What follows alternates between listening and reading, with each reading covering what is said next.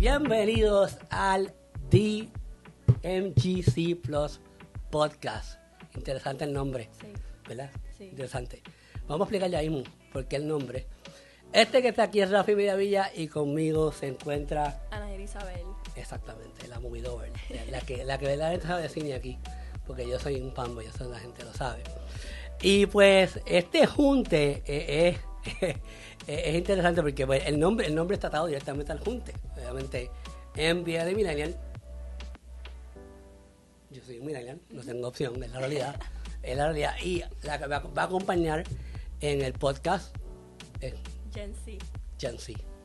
Y pues encontré, creo que cuando hablamos de esta idea, pues me gustó mucho el interactuar contigo y interactuar sobre obviamente Generation Gap. Uh-huh. Aquí va a haber Spanglish, by the way, porque hay cosas que se tienen que decir Sí, en inglés. No hay opción. Sí. No hay opción. Igual que mis entrevistas, todas mis entrevistas son en Spanglish porque no tengo opción, hay que hacerlo en inglés. Pero el Generation Gap entre tú y yo, y obviamente la perspectiva es bien diferente. Hay cosas que están vamos a estar de acuerdo, obviamente, pero yo encuentro que siempre es bien cool cuando hay ese generational gap, donde hay ese controlazo entre generaciones, y pues por eso está este podcast, que todos ustedes lo están viendo en YouTube, probablemente, o lo estén escuchando en cualquier plataforma de podcast, que se suscriban como criticólogos, así que lo pueden buscar por allá.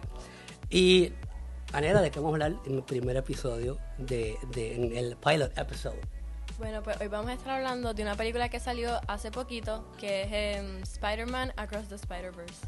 Across the Spider-Verse, secuela de Into the Spider-Verse, con el puertorriqueño Miles Morales. Obviamente orgullo para todos nosotros los puertorriqueños tener un Spider-Man en el cine y que sea puertorriqueño, eso está bien cool. Anaira, inicialmente, ¿qué te pareció la película por encima? ¿Qué te pareció la película? La segunda. La segunda, correcto. Pues a mí me gustó demasiado, en verdad, la amé, yo no sé. No voy a decir que ha sido la mejor película de Spider-Man que he visto, pero está mejor que otras. Eso va a ser parte de la conversación, estoy pendiente, porque más tarde vamos a hablar de eso. Ya yo tengo miedo de por dónde va esto, porque ya digo que esa no es la mejor, y eso significa que ya ve el controlazo.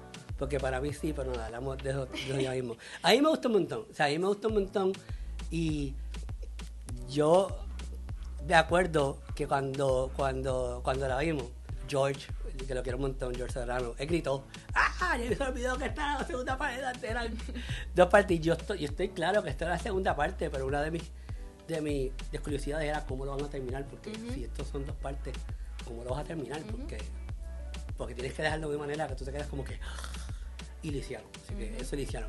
Y yo creo que eso fue lo más que me gustó. Una de las cosas que me gustó de la película, que lograron llegar a ese momento de que... y tú te quedas como que con los pelos parados, tenso. Con ganas de más. Exacto. Y yo como que cool. A mí me gustó, pero nada, hay cositas que no me gustaron, sí tengo que admitirlo.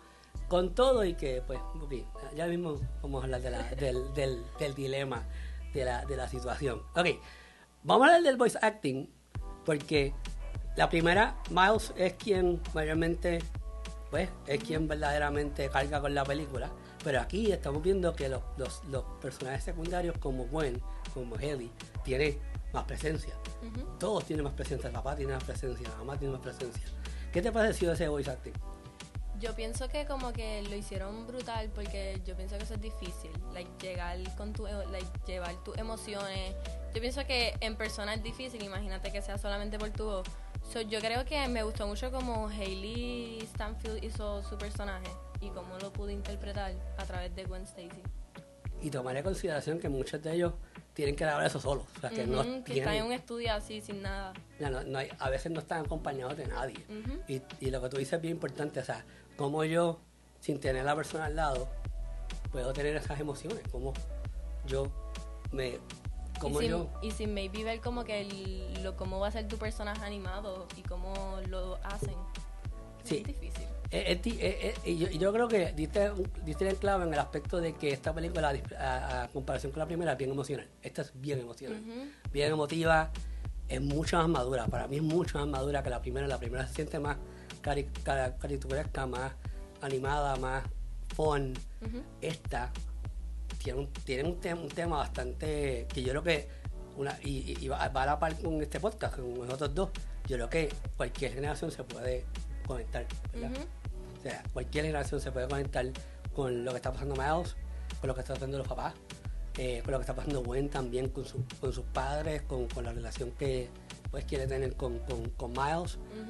Yo creo que algo que me gustó un montón fue ese guión, como lograron que pues fuera fun, pero a la misma vez serio y elegante y maduro, o sea, bien inteligente en su narrativa. ¿Qué te pareció ese guión?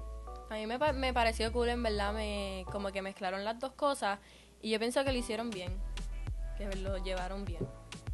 Entonces, algún personaje de los que están dentro del Across the Spider-Verse, ¿alguno que te llamó la atención por encima de los demás? A mí me llamó mucho la atención Spider-Punk. Creo que me fascinó también como lo animaron, que era tipo periódico, por decirlo así. Yo creo que ese fue el más que me llamó la atención, además de los otros. Sí, de verdad que a mí uno de los personajes que más me llamó la atención fue el hindú. O sea, cuando vamos a explorar esa cultura.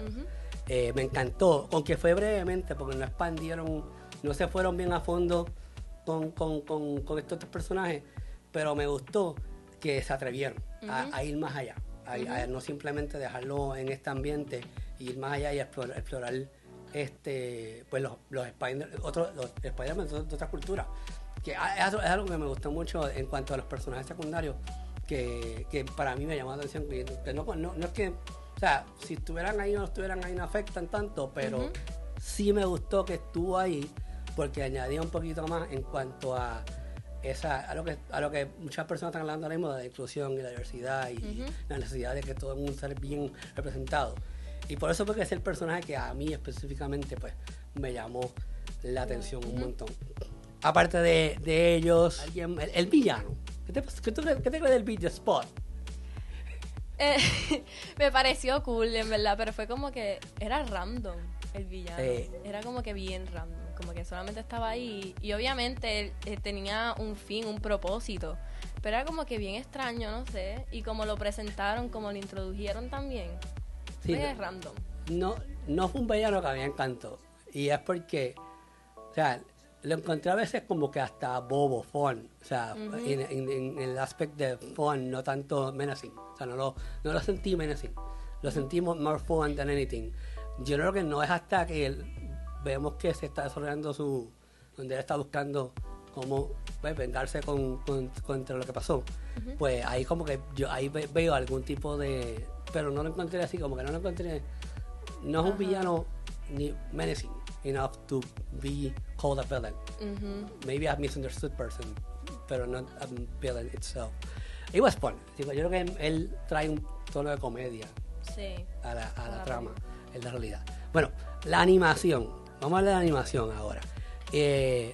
Diferente a la primera, en el aspecto de... yo creo que la base es la misma, pero aquí los tonos psicodélicos también van a la par, yo creo que con el psyche de los personajes, no solamente de Gwen y de Miles. ¿Qué te ha parecido esa animación? Me pareció brutal. También después estaba como que leyendo un poquito y sí habían muchas escenas que los colores cambiaban y tenían una historia y como que eso a mí me gusta, me pareció súper cool la animación y también como los diferentes Spider-Man tenían diferentes animaciones entre sí. Lo encontré súper brutal, en verdad. Eso fue algo muy inteligente que hicieron, porque la animación va a la par con la historia, con los personajes y o sea, eso mucha gente, ya, las personas que no son como yo, que no son amantes del cine, pues no ven esa magia de lo de que es el storytelling con la animación, que es bien importante para la animación. Hay que saber hacer storytelling con la animación. Y si ese detalle es uno que me gustó un montón. Sí. ¿Hubo algo que no te gustó de la animación? ¿Hubo algún aspecto que no te haya gustado de la animación? Que no me haya gustado. Yo creo que no. Yo creo que lo hicieron súper bien y como que iba de acuerdo a la historia y a la trama y eso. O sea, yo no tengo quejas de animación. No puedo mencionar algo que no me haya gustado de la animación. Yo tampoco. La realidad es que lo que tú dijiste es muy importante. Yo creo que la manera que supieron balancear todo para que todo hiciera sentido, dentro de la historia, dentro de los personajes, dentro también de que se fuera divertido, fun y llevadero, pues yo creo que sí lo trabajaron bien. Voy a hablar algo ahora que a mí no me gustó, y es el runtime. Y estamos hablando de 2 horas y 20 minutos, si no me equivoco. ¿Tú estás de acuerdo? ¿Te gustó? ¿A ti tú sentiste las 2 horas y media? No sentí que fueron 2 horas y media hasta que me dijeron, ya se está acabando. Y yo, ¿qué? Y ahí fue que me di cuenta, pero no lo sentí. Okay. No sentí que fueron 2 horas. Pues yo lo sentí. Y yo lo sentí porque fueron escenas que yo hubiese quitado, específicamente la escena del techo de los papás. O sea, están hablando que se encuentra Gwen en el Water Tower. Spanglish aquí, gente, porque no hay de otra. Esa escena yo lo hubiese cortado. La escena que él se encuentra con el amigo en el cuarto no compuso mucho. La escena que él está buscando el cake tampoco compuso mucho. Sí entendí la razón por la que están ahí, pero mi punto es, si la quita, pues no pasa nada. No se afecta. Esa es la parte que digo, porque es que si la quita no se afecta nada. No se va a afectar verdaderamente lo que está pasando. O sea, va a seguir corriendo todo bien. Y yo creo que esa es mi queja mayor del runtime. Con todo y que por lo tanto todas estas cosas malas que yo estoy diciendo me contradizca yo mismo cuando diga cuál es la más que me ha gustado de todas. Pero, anyways, eso fue lo que yo dije. Yo dije, es que la siento larga. Yo la sentí bien larga. Dije, dale, corre, porque yo entiendo lo que estás haciendo, but why? Because if we don't eliminate this, no se afecta en la timeline. Y pues no sé, esa es una de mis quejas más grandes de la película, porque yo sentía las 2 horas y media, dije, y yo que tengo que ver 40 películas a veces en un mes, y a veces me tocan películas de 2 horas y media constantemente, yo estoy como que, no puede ser, otra película más de 2 horas y media, no tengo tiempo para esto, no tengo tiempo para... Pero a la misma vez yo entiendo, o sea, entendí por qué lo hicieron y lo que hicieron. La música estuvo cool, no estuvo mejor, el soundtrack de la primera me gustó más. Sí, a mí también. Ok, estamos cool en ese aspecto. Estuvo cool, yo encontré que no tenía el mismo expresas de la primera, como que me hacía falta un Post Malone ahí.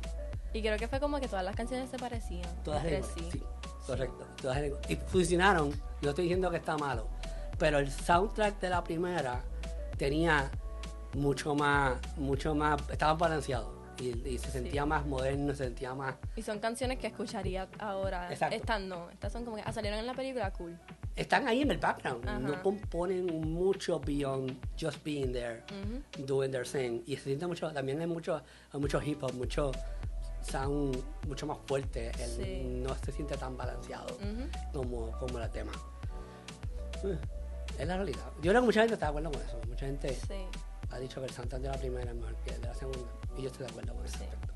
Bueno, te voy a preguntar, ¿con qué escena o con qué arco de los diferentes personajes tú te conectaste más con la película? ¿Con quién me conecté más? Yo creo que con el mismo Miles, de verdad. Yo creo que con él fue el más que dije, como que me identifico un poquito con él. ¿Por qué te identificaste con él? No sé. Yo creo que, como hace tantas cosas, a veces se olvida de lo que es importante. Y pues yo pienso que a veces eso me pasa a mí. Como que a veces estoy tan metida en algo y se me olvida que tengo que hacer otras cosas y dejo eso perder o algo así. A mí me gustó Bios un momento. Yo a mí me gustó mucho Gwen. Y no es porque yo adore a Hailey Steinfeld. Pero yo creo que eso es aparte. O sea, eso es... I'm being biased. Ahora con calma, gente, por favor. Pero es que yo no me esperaba que fuera tan fuerte como lo presentaron. ¿Entiendes? Eso que de momento... a rayos, espérate, pero es que no la quieren aceptar. Who she is. Y yo encuentro que mucha gente... Lo menciono, pero yo encuentro que mucha gente se va a conectar con... Regardless si usted es hombre o mujer. Te vas a conectar con esa situación por la que Gwen está. ¿Me entiendes? Y yo creo que es una de las cosas inteligentes de esta película, que tiene muchos roles con los que te puedes conectar. Me gustó mucho... ¿cómo se llama Isaac? Miguel Ojara. Miguel Ojara. Me gustó un montón porque él era bien él no estaba tan descrito, o sea, no estaba tan claro de nada. Entonces, pues, él sí quería continuar haciendo lo que estaba haciendo, pero, pues, como que él tenía su motivación no estaban claras, ¿entiendes? Peter me gustó un montón porque, pues, yo obviamente en algún momento quiero ser padre, pero me gustó la dinámica esa con su hija y con como que don't say mom, behave. So, hubo de todo, verdaderamente hubo de todo y eso me gustó un montón, de verdad. Sí. Bueno, vamos a hablar ahora, esto es difícil, de dónde está esta película. Y yo creo que la gente que está viendo en YouTube, pongan en los comentarios dónde ustedes tienen esta película en su lista. En los top 3, vamos a ponerlo de esa manera, ustedes lo están viendo en YouTube. Si están escuchando el podcast, pues tienes que ir a YouTube, buscar el criticólogo y comentar. Ustedes que no están viendo en YouTube, comenten dónde tienen esta película entre los top 10, si está entre los top 10, porque eso también es válido, no tiene que estar en los top 10 si lo quieren estar haciendo. O si está entre los top 10, ¿dónde está? Yo voy a ir primero, porque yo sé que va a haber problemas. Y ya obviamente ya mencioné al principio del podcast que mi favorita es No Way Home. Hasta que salió esta película, esta se convirtió en mi número 1. Y eso es para mí un high praise, con todo de que tiene sus fallos, porque la encontré mucho más madura. Entonces yo creo que la madurez de esta película la eleva. Yo creo que la historia la eleva, los personajes la elevan. Y yo conecté mucho con los temas. Volvemos, como tú y yo, los multigeneracionales que toca la historia. Me gustó eso. Y encontré que es mucho más inteligente que No Way Home. Porque No Way Home, cabe señalar, la vi 8 veces en el cine. Tengo problemas con mencionarlo, la gente lo sabe. Yo vi 10 veces el Raíces en el cine, no te preocupes. Yo ya a mi madre. El fin de semana de madres a llevar a ver Nine Races en el cine. Y mi madre y yo también con Nine Races. Pero, pues, eso. Yo lloré un montón de veces en Cross Fighters y lloré un montón de veces también en No Way Home. Pero sí entiendo que el No Way Home es un fanservice sin sustancia que la mantenga beyond that. Y esta tiene mucho más sustancia, tiene más carne para tú poder pues, hablar de los diferentes temas que toca. Y la tercera mía es Spider-Man 2, no la 1, la 2. Porque pues, Kristen Stewart, Jason Dunst y Tobey Maguire, lo que ellos hicieron, le quedó brutal. So, tengo miedo. Okay. ¿Está en tu top 3 o no está en tu top 3? Ok, ya, Dios mío. Estaba asustado. Y yo pensaba que iba a decir que no. Y yo, diatre, se chavó este podcast. Que Dios tenía los top 3. Yo la pondría en el top 2. Y es que yo estoy un poquito biased, porque mi top 1 en Spider-Man es The Amazing Spider-Man, la 1. Es que yo amo esa película, la he visto un montón de veces. No, me gusta más la 1. Es que siento que... La 2, es que la 2 tiene más emociones. Sí, pero y esa escena... Bueno, sí, pero es que he visto la 1 más veces que la 2. So, me gusta más la 1 y yo creo que como... Es que a mí me gusta como que cuando te dan el story plot, el plot de los personajes. So, por eso me gusta más la 1. Y pues en la 3, pues No Way Home. No Way Home. So, The Amazing Spider-Man, Across the Spider-Verse y No Way Home. O sea que bajaste... Bueno, es que tú eres bien biased. Sí.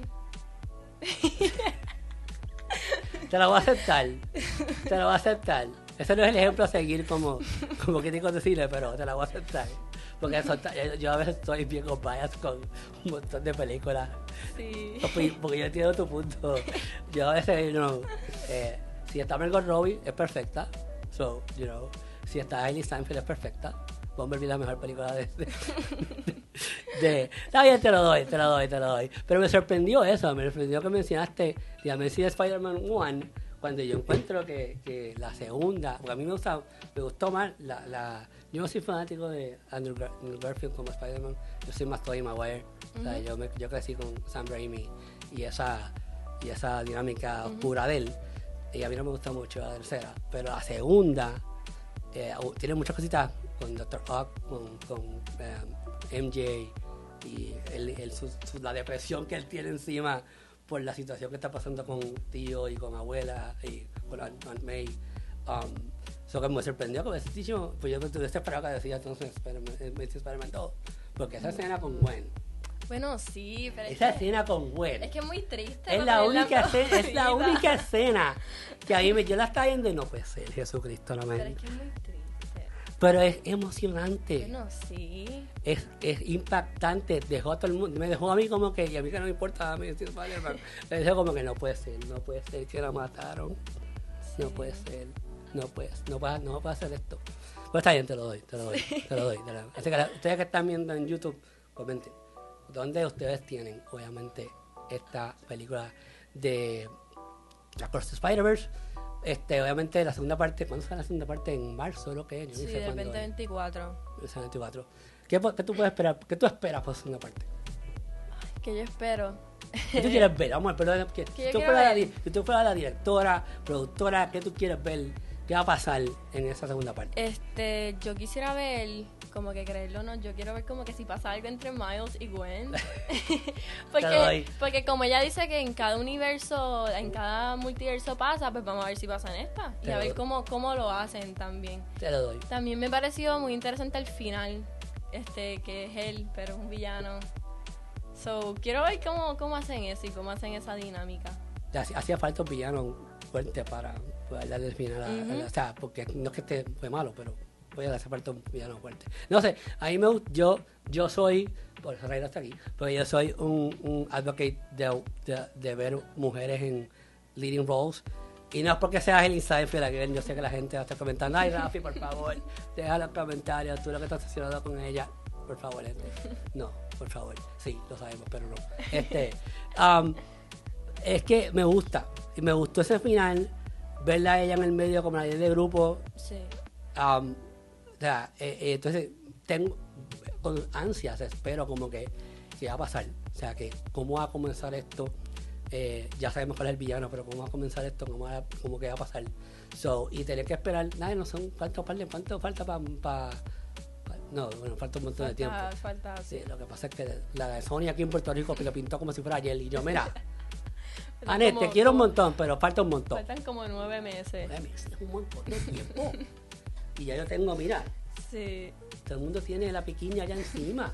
Mira, yo tengo la piquiña encima, no quiero ver la película. No, pero pues me gustó un montón. Es la realidad. Así que ustedes que están viendo en YouTube, dejan los comentarios que ustedes también esperan para la segunda parte, que ustedes esperan, que quieren ver. Y obviamente también pongan la lista de dónde está esta película entre esos top 3. Si no está, también comenten por qué no está. Sí, de media vía, tú sabes lo que estás hablando, ¿verdad? Yo soy experto en esa área. Bueno, vamos a dejarlo ahí. Anena, te pueden seguir los que están viendo en YouTube y los que están escuchando por podcast. Pues me pueden seguir por Instagram como Anaira Isabel01 con Y, en TikTok como Anaira_Isabel y en Facebook como Anaira Isabel01 y en YouTube pues como Anaira Isabel. Eso es así. Y yo pues obviamente yo soy fácil en la media vida en todos lados porque yo soy aburrido. Yo no tengo mucha creatividad, todo el mundo lo sabe. O rafimediavida.com, que ahí pueden ver obviamente porque hay mucha gente que no quiere leer las cosas que yo pongo un crítico loco. Me molesta que hagan eso. Entonces, lo que quieren ver son mis entrevistas, pero mis entrevistas están todas en rafimediavida.com. Pero todo lo demás, lo que es noticias, de streaming, cine, tecnología y un poquito de gaming cuando tengo tiempo, porque no tengo tiempo para eso, pues está todo en criticologos.com. Y nada, vamos a dejarlo ahí. Muchas gracias por sintonizar. Sí. Y recuerden suscribirse en YouTube. Y si estás escuchando por podcast, o ya sea por Apple, por Google o por Spotify, deja su rating si te gustó y pues nos vemos la próxima. Bye.